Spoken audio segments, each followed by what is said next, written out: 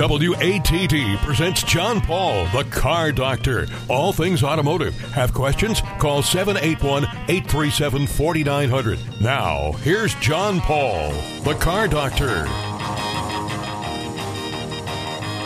And welcome to the Car Doctor program on this Sunday morning.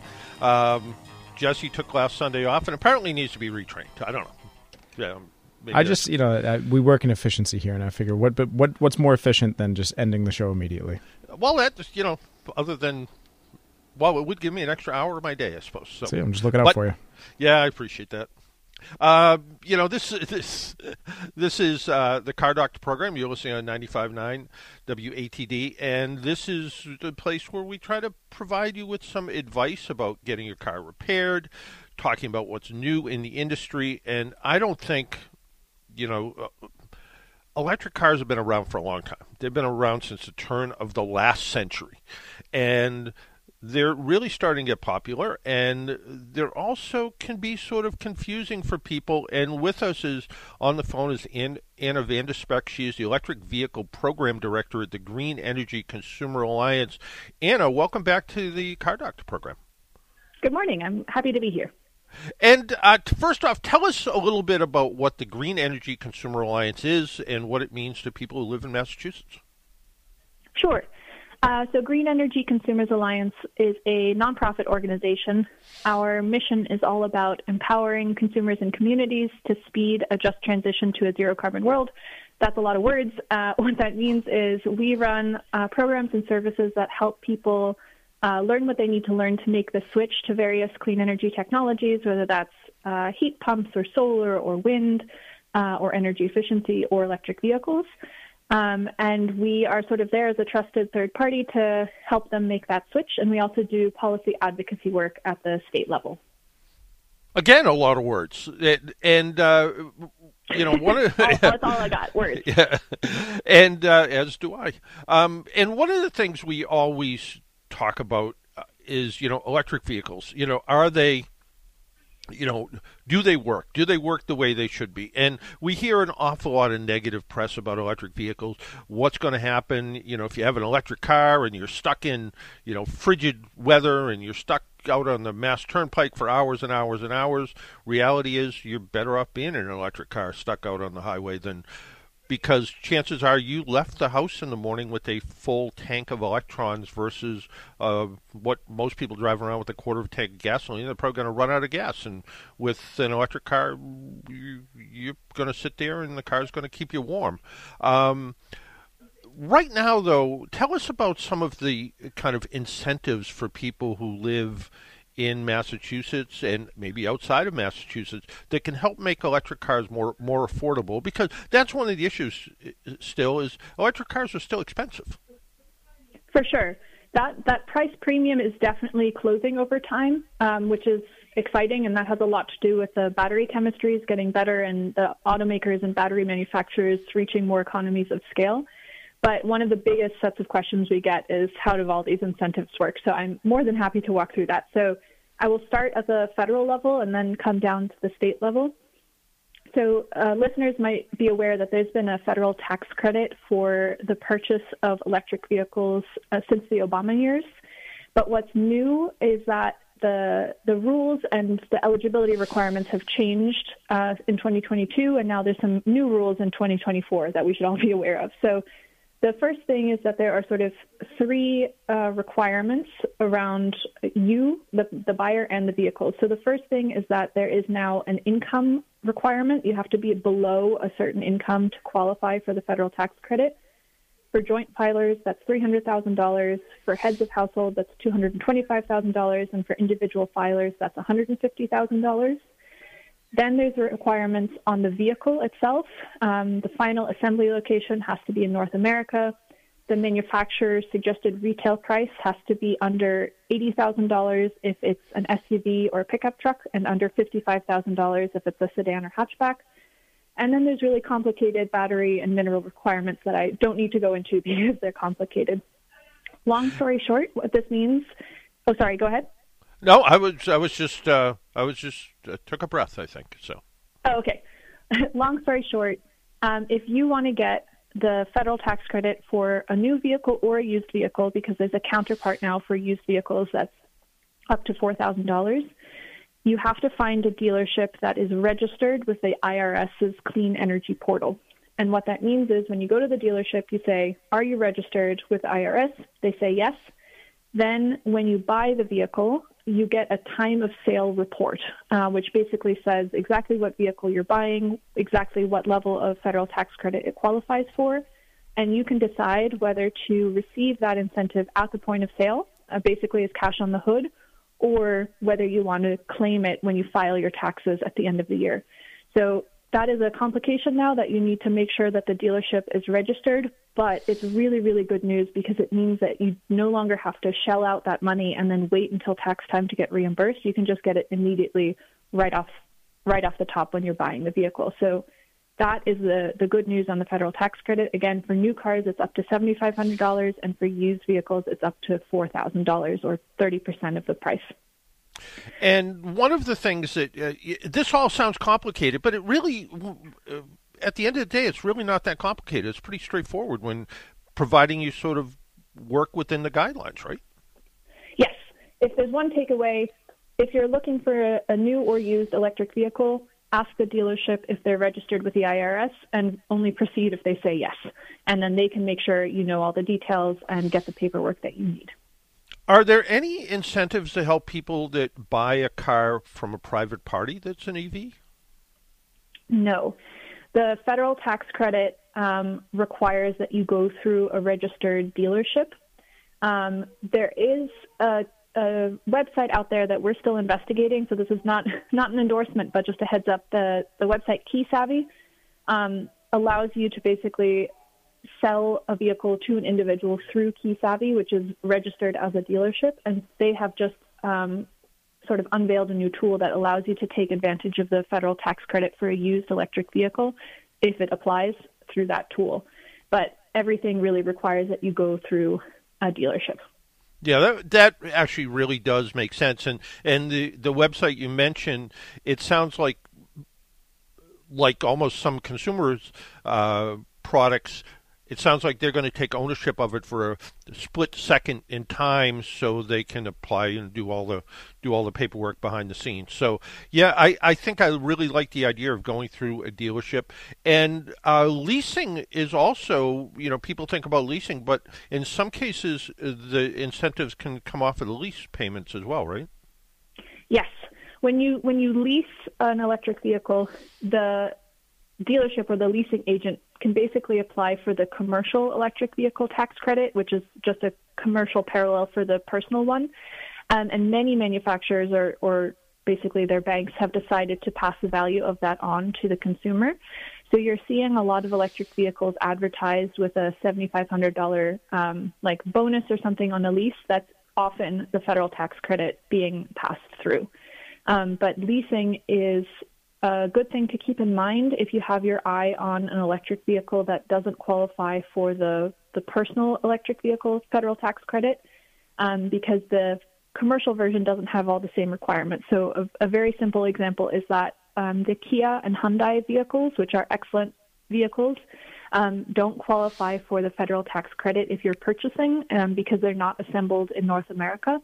But that requirement doesn't exist for the commercial vehicle tax credit. So if you lease, you can maybe capture that value even if the vehicle doesn't qualify for the individual tax credit. And you're right, they are both excellent vehicles. In fact, we have two of them that we use for our driving school, the AAA driving school, and we wanted to see how they would, part of it is a learning experience for us. We wanted to see how these vehicles were going to perform in kind of a weird situation, teaching kids how to drive.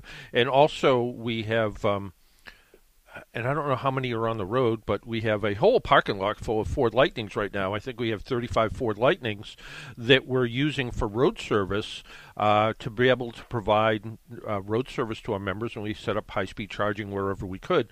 And so far, those are working out pretty well, and we're delivering the same type of road service. We're delivering batteries and flat tire repair and things like that. And we're also, I think we have 12 level 2 portable charging units that we're able to provide electric vehicle recharge. It's not the quickest, most efficient, and because of the weight of the charging system, we have to put it on a pretty good-sized gasoline truck. So we're delivering an electric charge with the gasoline-powered vehicle with a gasoline-powered generator, so it sounds a little weird. But on the other hand, if you're out of electricity and you're stuck somewhere, you're probably pretty happy to see us show up. So this is where I'm contractually obligated to mention that it's very, very rare to run out of electricity because the vehicles are designed to really maximize the use of the battery and give you plenty of warning before you're close to running out. So if you've never driven an electric car, on the dashboard, basically it will tell you how many miles you have left, and the vehicle is smart enough to adjust that estimate based on the type of driving you're doing and what other features you're running in the vehicle. So if you're driving on the highway, it's going to go, okay, we're driving on the highway. Battery will deplete a little faster than if we were on city streets, and it'll adjust that estimate down. If you turn on the air conditioning or the heating or turn off the air conditioning or the heating, it takes all of that into account. So you always have in front of you an estimate of how many miles you can go before you really, really need to charge. So it's very rare that people run out completely. You're absolutely right. In fact, most of our, I would say, and I'm making up a number, 99.5% maybe, of our electric vehicle services because of flat tires. Not because not because people have run out of electricity, and I don't believe, at least in last check, there was an electric vehicle that actually had a spare. So it turns so we're coming out and rescuing people with a flat tire. And again, you're right. People don't run out of electricity. Even the rental agencies, Hertz and Avis, and all those that had electric vehicles, very few of them. I've heard reports that ran out of electricity. They just, it was one of those things. In fact, we just bought AAA just bought a Tesla Model 3 that came out of the Hertz fleet. It had about 90,000 miles on it. It still had a 210-mile battery range, so the battery really didn't degrade at all. And I think we paid $17,000 or $18,000 for it. And it's a really nice vehicle. That's a good segue for me to mention that there are also state rebates available in Massachusetts that you can basically stack on top of the federal tax credit. And those are also available for used vehicles for the first time. So the state of Massachusetts has a rebate program called More EV that has a couple of different sub-programs.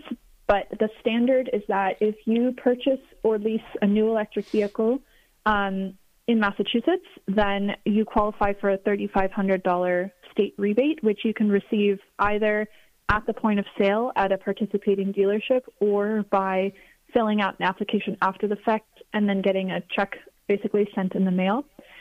There's also now programs for used electric vehicles. If you meet some eligibility requirements in terms of income, you can qualify for a $3,500 rebate towards a used electric car. If you're a low-income driver, you qualify for an additional $1,000, and $1,500. And if you trade in a really old, like more than 12-year-old gas car for your electric vehicle, then there's an additional $1,000 on top of that. So if you Google More EV, you can see all of these different sub-programs, but you can stack those on top of the federal tax credit. So in the case of that Tesla Model 3 that you just mentioned, if you were an individual buying that and it started at $17,000, you said, you might qualify for up to 30% of that off with the federal tax credit and then up to $3,500 with the state rebate. So you can really bring that cost down substantially if you meet all the eligibility requirements. Yeah, it really sounds it. And a couple of years ago, there was some really amazing electric vehicle prices. I think I remember the Chevrolet Bolt. By the time you stacked everything on top of each other, included Massachusetts and federal stuff, it was a $40,000 car that you could buy for like $20,000.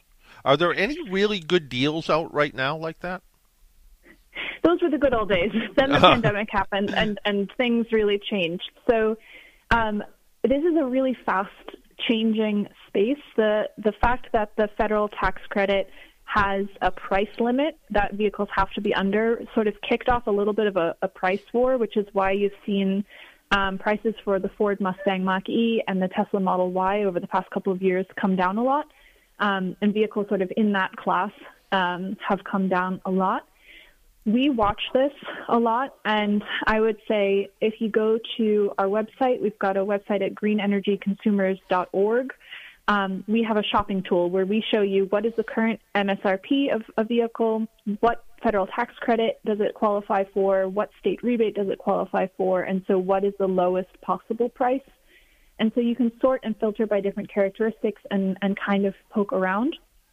The caveat is that depending on the vehicle model, the dealers are marking it up over MSRP, but it's a good starting point to see. Right now, the Chevy Bolt, if you can find one, the base MSRP is around $26,000. Then you've got a federal tax credit of $7,500, state rebate of $3,500. So the lowest possible price, if you can find that base model, is around $15,000. And so the Chevy Bolt EUV is just a little bit above that.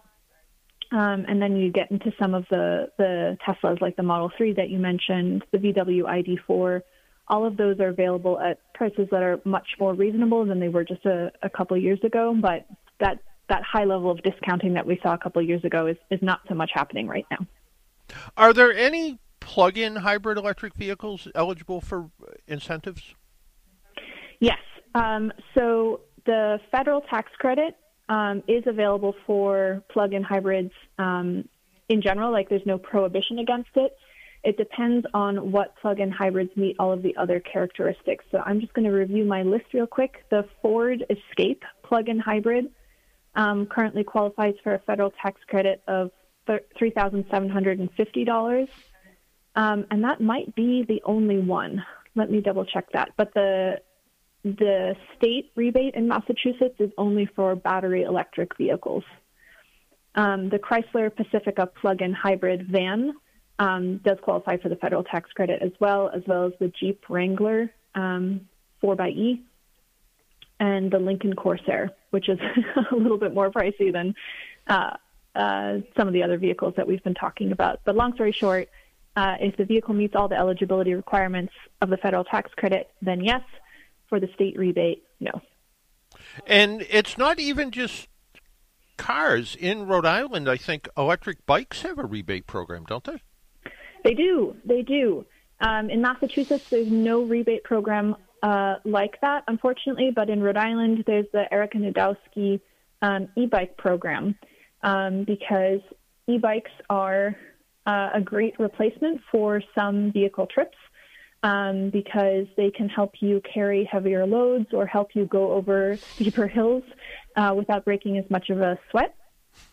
So in Rhode Island, there is a sort of sub-program of the electric car program where you can qualify for a certain amount off an electric bike if you buy it from a brick-and-mortar store in Rhode Island, and there's a higher level for income-qualified folks. So it certainly sounds like there is a lot of information, and for people who want to find out this information, the website's pretty easy. It's greenenergyconsumer.org, right? That's it. Lots of letters, but easy to remember. And also for people who want to find out about energy savings, everything from heating oil to saving energy to heat pumps, and now we're seeing heat pump. Water heaters, we're seeing heat pump dryers. There's all kinds of information. People can learn a little more about some of the new technology it's here or it's on its way here, right? Absolutely, and that's all at greenenergyconsumers.org. One thing I'll jump in real quick to mention is that a lot of people also have questions about charging and how to install charging at home. We've got some guides to help you walk through that, but the sort of punchline I want to make sure people know is that the electric utilities in Massachusetts have programs to help cover some or all of the costs of installing charging at home. It depends on what utility you have and where you live and in what kind of building. But there are incentives there to help bring those costs down too, and all that information is on our website as well. And I believe was there legislation filed in Massachusetts to not limit charging at like condominiums and apartments and stuff like that, something that sort of kept the condominium from getting in the way of providing electric charging to the residents? Yes, that is called a right to charge rule, and basically what it does is it prohibits condominiums from not allowing folks to install charging at their own cost if they don't have a good sort of reasonable reason to forbid that. The city of Boston has that rule in place as well. In place currently, as well as Cambridge, but there is pending legislation that is before the State House right now that would extend that rule statewide. And recently, the House Energy Committee released a couple of what we're calling minibus bills, where they basically combined lots of pieces from different bills into sort of larger pieces of legislation. And that right to charge is one of the things that made it into one of those minibuses. So it seems like an idea that might move forward this session. Well, there's an awful lot of information here. There's a lot to learn, but I know there's a lot of curiosity. I probably get emails every day from people interested in electric vehicles and what's my opinion and what have I driven and what haven't I driven, and and to be able to go to sort of one-stop shopping to look and see, even to the point of as you're shopping for electric vehicles, you can kind of read these little synopsis about, what kind of plug are they using, what kind of battery they're using, what's the range, as well as all the incentives and other information that's there. And your shopping tool makes it pretty easy. And I want to, thank you for joining us on the Car Doctor program this morning and help enlighten our listeners about what's coming down the road with electric vehicles and how easy it is to go shopping for them. Thank you. My pleasure. I hope one day the incentives will be simpler to explain and understand, and then it won't take half an hour just to go through the federal and state incentives, but they're good ones out there. Well, someday we might not have to be chemists to figure out what goes into the battery to make the incentives work. So you're right. One day it'll be just nice and easy, and it'll just be able to all work. But right now it seems to work pretty well, and your tool makes it that much easier. So thank you for that, and thank you again for taking some time out of your Sunday morning.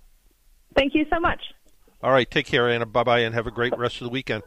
We need to take a break and pay some bills. My name's John Paul. This is the Car Doctor program. If you would like to join us, 781-837-4900 is the phone number. We'll be right back.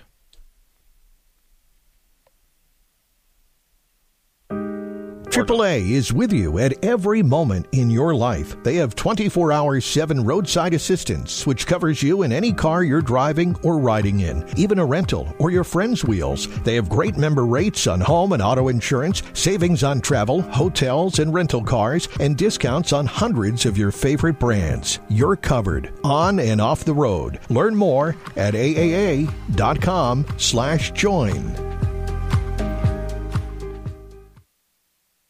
It happens all over Massachusetts. Can you tie my shoes? In every home and every community. Be careful on your bike. Learning can happen anytime, anywhere. We'll see you at practice this weekend. And no matter how learning takes place in your family's life, DESE is there as your partner. The Massachusetts Department of Elementary and Secondary Education. Never stop learning. Find out more at mass.gov/back-to-school. Sponsored by the Massachusetts Department for Elementary and Secondary Education. Yeah, I can't wait to get to know ya. Hey, this is Kylie Evans. Tune into Twilight Showcase Radio, hosted by Sandy Stride and Keith James on 95.9 WATD and also at 959WATD.com. Search for Twilight Showcase on Facebook and visit twilightshowcase.org. Twilight Showcase, tonight from 8 to 10 on 95.9 WATD. Make an appointment Sunday morning at 11 for John Paul, the Car Doctor, on 95.9 WATD. Now, back to the Car Doctor. And welcome back to the Car Doctor program. I want to thank Anna Vanderspek for joining us from the Green Energy Consumer Group. There is a lot of information out there about electric vehicles and some of the things that you can learn about them.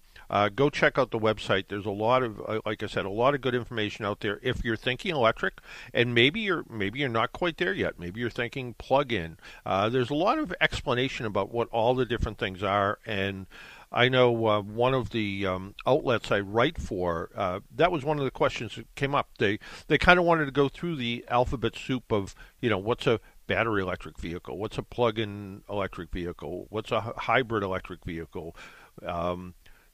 People kind of throw out the term ICE all the time. What's that? Well, it's an internal combustion engine is what that is. So what do all the letters mean? What do they do? And, going to their website is a good way to do that. Also, AAA has a electric vehicle website too, and you can, if you go to AAA.com, you can check out the electric vehicle page. There's a ton of information there as well, and you can look at that, and that gets updated periodically too. So you can look at a variety of different things. Some of the interesting questions that came in this week, we'll get to those in a minute, but also I've been talking about this a little bit over the past 2 weeks. This little battery tester tool I bought from, frankly, a company I hadn't heard of before called TopDon. And I noticed last week they had some remanufactured tools, and which actually brought the price down even more. I think it was under $30 for a refurbished battery tester.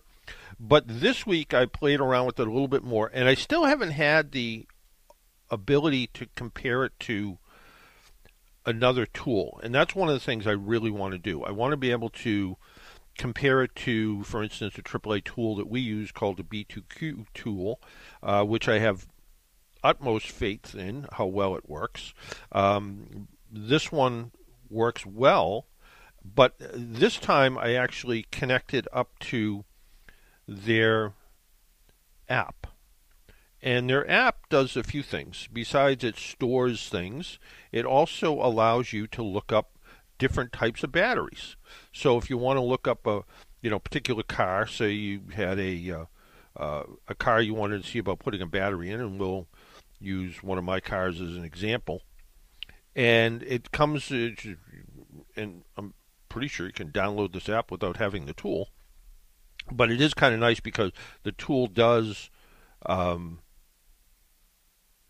connect to the app, which makes it kind of nice too. So you can actually store all kinds of information in there, and you can also look up a battery, so you can query the battery for that particular car. So for instance, in my car, depending on the engine size, so my car has a 2.4 liter engine. It's it requires a Group 94R battery.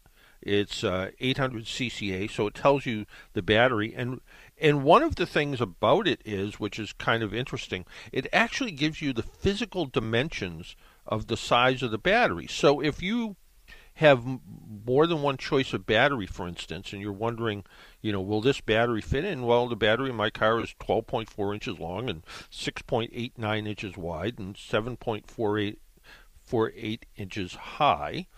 And it allows you to look up this sort of stuff. So there's a fair amount of stuff on here, and also it has some things like depending on where the car's from, because this is a worldwide tool. It has, is it a car that was sold in Mexico? Is it a car with a 2-liter turbocharged engine? Is it a car that's sold in Canada? Does that make a difference? And it doesn't. The Canadian car uses the same battery as the car that's sold here, although the battery that's sold in Mexico looks a little bit different. Looks like it uses a slightly different battery design. So it is interesting to see the app. And the app, I did have a little trouble downloading the app because I went to download the app based on the number of what this tool is called. It's called a BT100W, and I didn't find that exact app. And I ended up downloading something called Battery Lab, which seems to be everything there. And what happens is when you connect the tool up to, in this case, my phone, all the tool functions, the buttons on the tool, there's only 5, I think, are all controlled by your phone afterwards. So it just switches over the control to your phone, so you can essentially sit in the car, run the charging test, run the starting test right from inside the car with your phone, and then it allows you to save the results, and you can sort of save it and put it somewhere, and maybe in 6 months or a year you compare it again and see how it's doing. So pretty interesting tool for not a lot of money. Even the not refurbished one, I think, was $60 or $70. Pretty reasonable tool. So just thought I'd mention some more as I'm kind of playing with it and learning about it and seeing how it works. So someone wrote to me and said, I have taken my car into several mechanics over the past several months. My car now, upon acceleration, makes a grinding noise between 35 and 40 miles an hour. It goes away when I take my foot off the gas, and then after 40, there's no other issues. I've had the oil changed every 3 or 4 months, new transmission fluid changed, new brakes and pads, new tires, new hoses for the coolant replaced, and the oxygen sensors. The car does have 175,000 miles on it. It's a 2012 RAV4. I bought this car back in 2015 with 18,000 miles on it to begin my ownership. They can't figure out the noise, and now the check engine light, four-wheel drive, and track lights come on even after they say they fix it. It's very frustrating with no solution. And what else did they say? All of these lights came on after I had a jump start with a dead battery. Any thoughts on this? Well, the check engine light, four-wheel drive light, track lights, they usually come on most of the time due to a faulty wheel sensor. Why did it come on after a jump start? Well, could be a battery issue still. When the check engine light comes on, in some cases it will disable the four-wheel drive system. But at this point, I think the best thing to do would be go get the codes read next time the check engine light comes on, and I'm assuming it's not on steady. Next time it comes on, go someplace where they can quickly read the codes for you. At least then you have the codes written down, so when you go to the repair shop, they can look at it and see a little bit more of what they think is wrong. As far as the noise, the grinding noise, well, there's two different things with the grinding noise. First off, it could be a rear differential bearing. If it's coming from the rear of the car, there was a technical service bulletin that came out that explained this noise and the repairs necessary to take care of it. But it's more of a growling than a grinding. And there is a little difference in what those could be. The other possibility is that the grinding noise is really a vibration. And very common as cars start to age, the metal heat shields that cover the catalytic converter and other parts of the exhaust can start to rust. The exhaust in a lot of cases is made out of stainless steel, and it's very rust proof. Years ago, if you've ever had if you've been driving around a long time, you remember average mufflers, the last couple of years, 2, 3, sometimes the replacements you were lucky to get a couple of years out of. Midas muffler.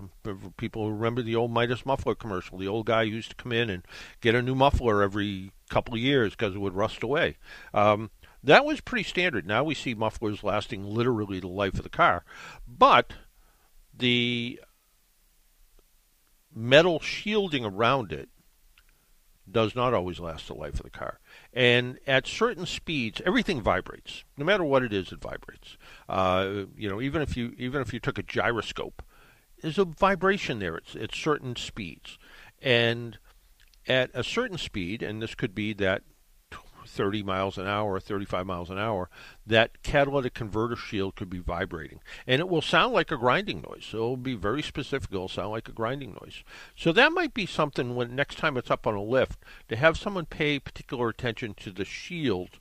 And if it is loose, they can try putting a big banded-style clamp around it. They can look for maybe there's just a broken bracket on it.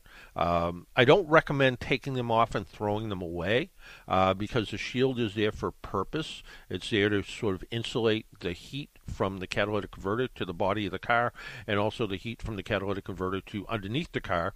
So if you parked in a field of tall, dried out grass and your car wasn't running well, it could potentially start the grass on fire, so you don't want to do that.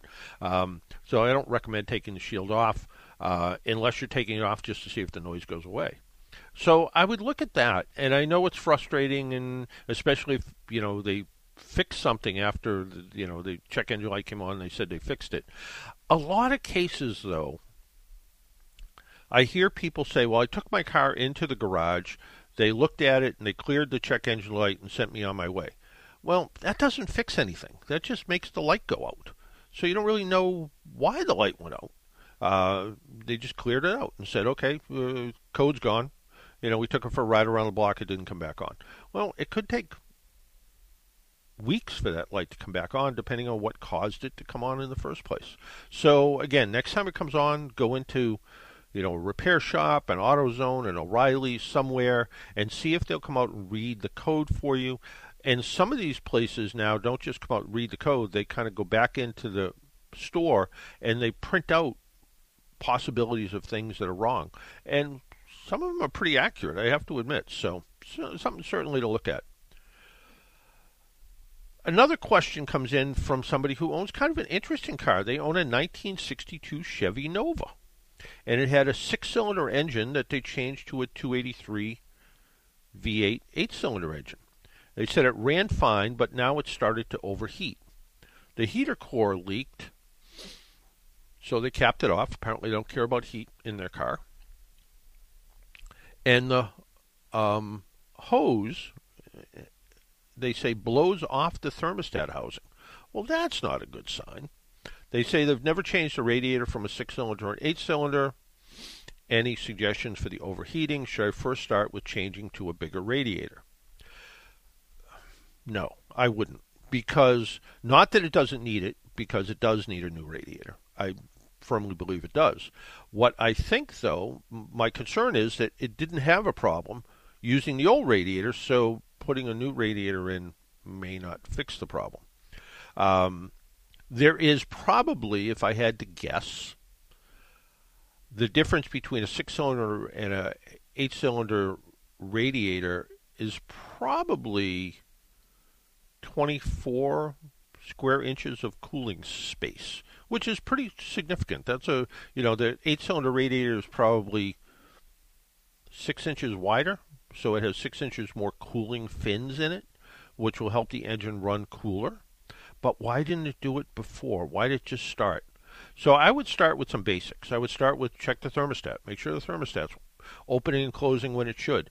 Don't take the thermostat out. A lot of people kind of are under the misinformation that if you take the thermostat out, the engine's going to run cooler, when in fact that doesn't always happen. When you take the thermostat out, sometimes what happens is the coolant will go through the radiator so fast it won't have time to dissipate any heat. So make sure the thermostat's in there. Could you put a lower temperature one in, a 160 instead of a 190 or whatever belongs in it? Yeah, you could do that. But make sure there's a thermostat in there. Make sure it opens and closes when it's supposed to. Make sure that the coolant is flowing when you look in the radiator. Do you see the coolant swirling by under the radiator cap? Also, shut the car off. Do you feel like cold spots in the radiator? The radiator should be pretty uniform hot, I guess is the right term.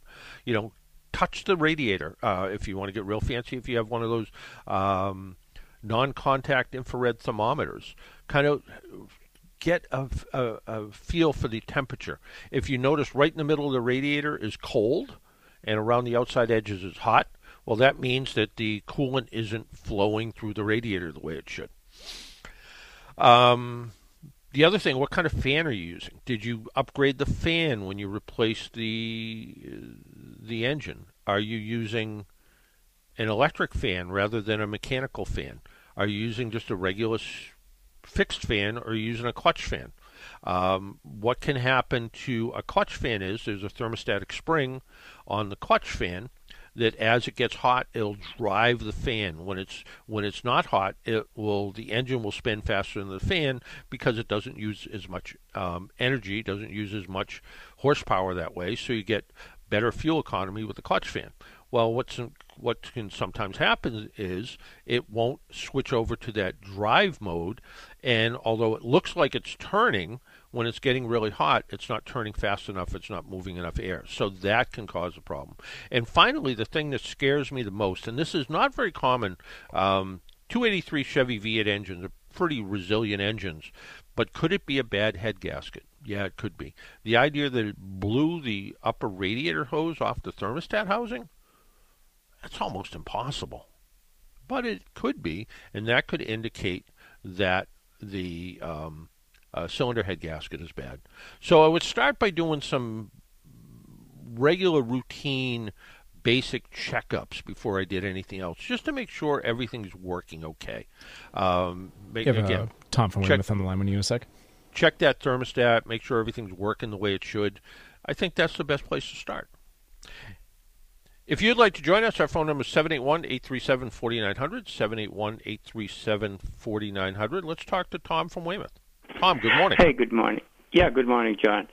Yeah, that's an interesting problem. I never heard of a radiator hose blowing off in all my life. Not for. I mean, the only time the only time I've ever seen that really happen is usually with an old car that the head gaskets are just junk in it because it's been sitting for forever and ever and ever, and the inside of the engine's all rusty and it rotted. It just like little Pac-Man just ate right through the cylinder head, and you start it up and it builds up crazy pressure and it can do it. But usually what happens is it doesn't blow the radiator hose off. It might explode a radiator hose, and maybe in this case, maybe that's why the heater core was leaking. Maybe the heater core was the first thing to go bad because of the too much pressure in the radiator. So, I'd go to, you can. I think you can go borrow these block check kits from the auto parts store now, and you put this liquid in, you hold it over the radiator cap and see if the stuff turns color, and if it does, you got exhaust gas in the cooling system, and that isn't where it belongs. So. Right. It's kind of a crazy one. Hopefully it's nothing more than they have a clogged up radiator and they got a clutch fan that doesn't work the way it should, because the idea of having a 283 and a little Chevy Nova, a little 62 Chevy Nova is kind of a neat thing. Yeah, it is a nice little engine. What I called about was because I'm an EV resistor. I'm going to keep my car down. I want to do more maintenance to it. So I want to change all the brake fluid this spring, coming up, which I haven't done in years, ever since the car was new. So basically, I could just self-bleed that.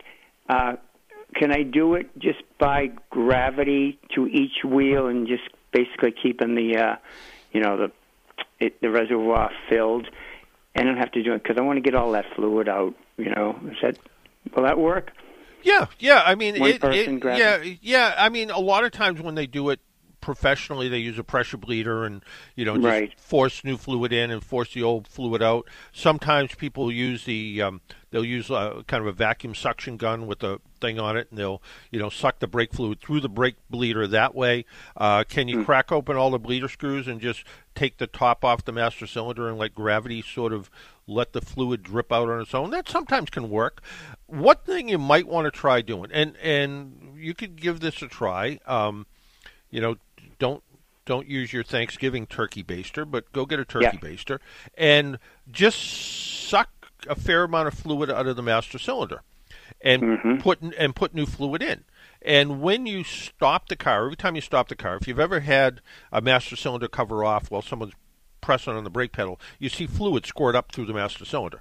And that's kind of, so what's happening is it's going to take that old fluid, it's going to squish it back in with the new fluid, and the new fluid's going to kind of go where the old fluid does. Do you remember Brad Sears? Yep.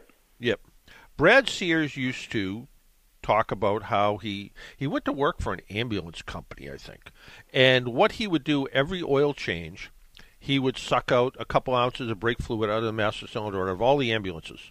And his claim was, and I kind of believe this, his claim was that at the end of the day, you weren't getting all the fluid out, but you were getting the majority of it out, and you were doing it just kind of as routine maintenance. So you just, you change the oil on, car, truck, whatever it was, you'd suck out 3 or 4 ounces of dirty fluid. You wouldn't get down to the bottom of the master cylinder, but you'd suck out, a few ounces of dirty fluid, pour in some fresh fluid, and you haven't replaced it 100%, but you've done it nice and easy, and you haven't had to jack the car up to do it.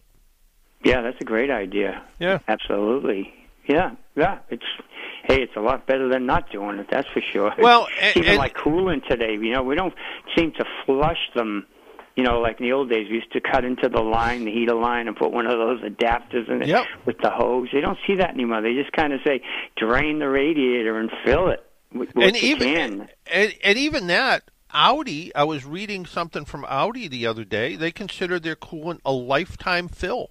They consider it to be in there forever. And it is, I guess, providing it doesn't run low.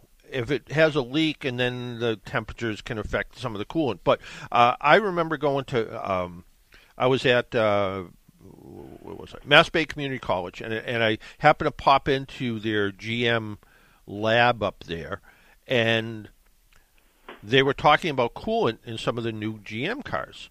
And they said what they don't look for is dirty anymore.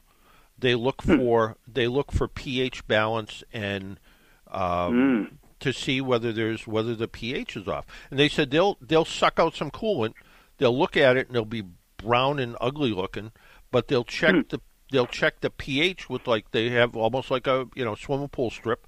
You dip it in there, and if it comes out where it's supposed to be, and it's still protecting the 34 below zero, you leave it alone. There's no need to change it. So coolant is, coolant's one of those things. But think back of, we put belts on. We used to put belts on every 2 years and hoses on every 3 years.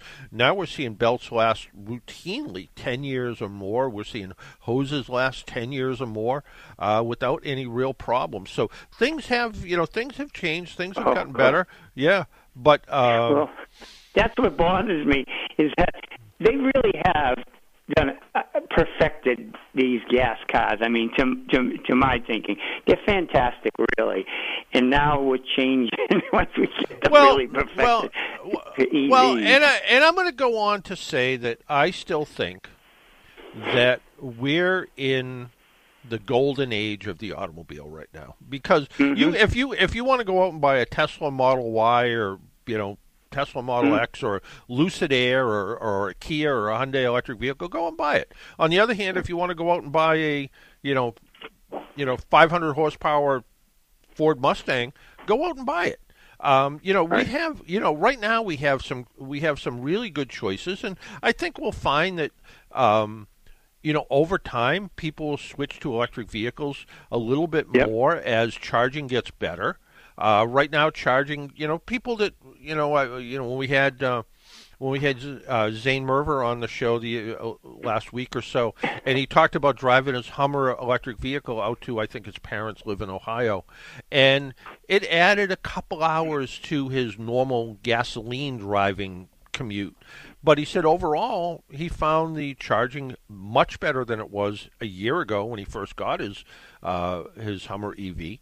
And he said, it's getting better. So, but I think for people who want to either stick to electric vehicles because of either, lack of charging. I mean, when we sold our little house in Abington and moved to essentially our cottage on Cape Cod, well, it was a cottage. It wasn't set up to have a 50 amp circuit put in to plug an electric charger in. And when I do road test an electric car, I do have a 20 amp 120 volt outlet, so I can take advantage of a little bit more amperage, drawing out of the house.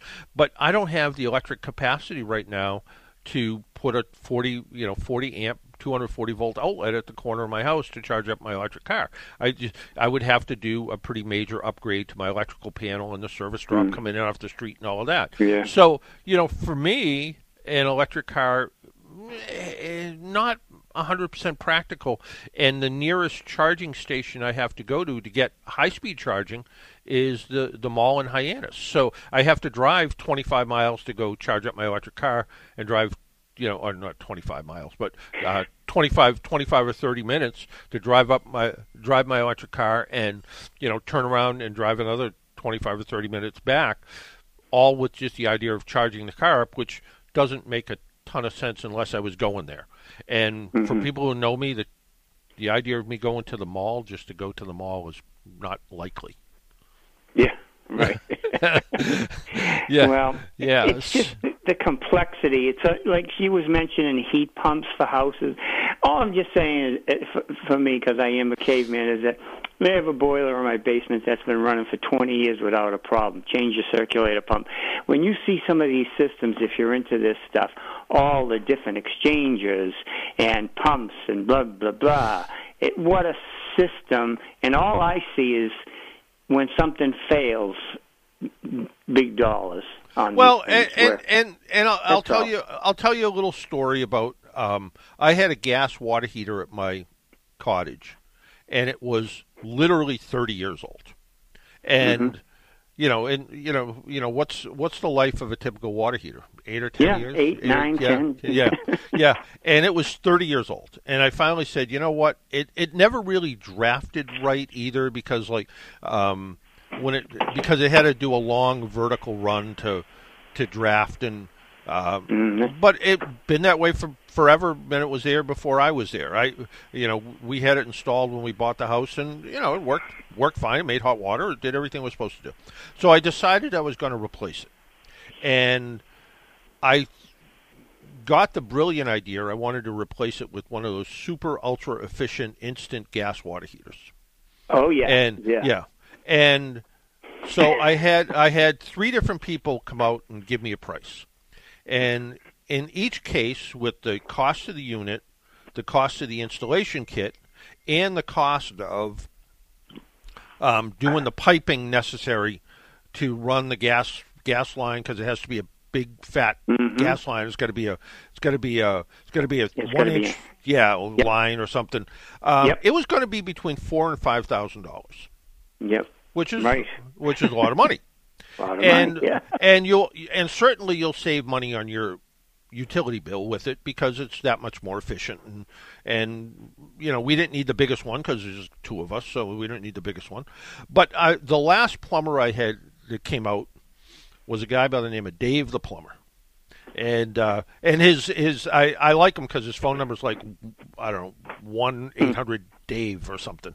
And and he came out and he said to me, I can put one in. He said, if I had to guess, probably $4,500 or so to put one in. And he looks at me and he looks at the house and he said, how often are you here? And I said, the plan is to be here for 6 months at a time. And he goes, you're going to be here mostly in the summertime, right? And I said, yeah, that's the plan. I said, but, things could change. We might end up, staying here longer. Who knows, the state of Florida could blow away. We don't know what's going to go on. So he said to me, I can't tell you what to do. And he says, I don't like telling customers they're dumb, but you're dumb. And I said, what do you mean? And he said, this new water heater will save you money. No question about it.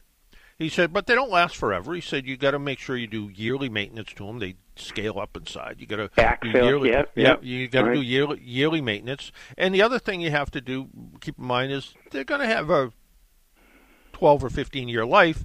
When they break, not any big deal because it's all pre-piped. He said you could change it yourself. It wouldn't be a big deal to do it yourself. He said, but if I were you, he said, I'd put a decent electric water heater in.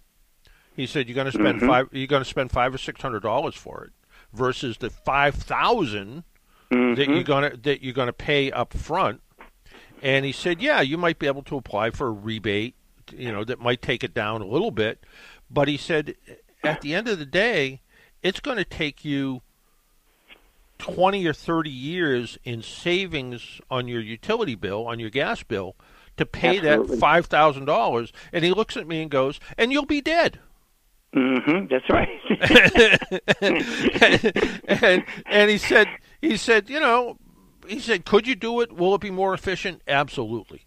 Are you going to see any? He said, if you took that $5,000 and took a little bit of, he said, yeah, the electric water heater is going to cost you another, it's going to add $20 or $30 a month to your electric bill, maybe, and in the 6 months you're here, you're gonna add a couple $100 to your electric bill, and it's going to take even at that, it's going to take 25 years to get the money. A lifetime for you, yeah. And then again, he looked at me and said, "And you'll be dead." That's right. And I said, "Those are the things you have to." Yeah, right. Yeah. And he goes. He says, again, I'm not telling you you're dumb. I'm not telling you shouldn't do it. He said, is it better for the environment? Yeah, it is. Are you going to use less energy? Yes, you are. But he said if you're looking at just taking money out of your wallet, to me it makes more sense to put an electric water heater in.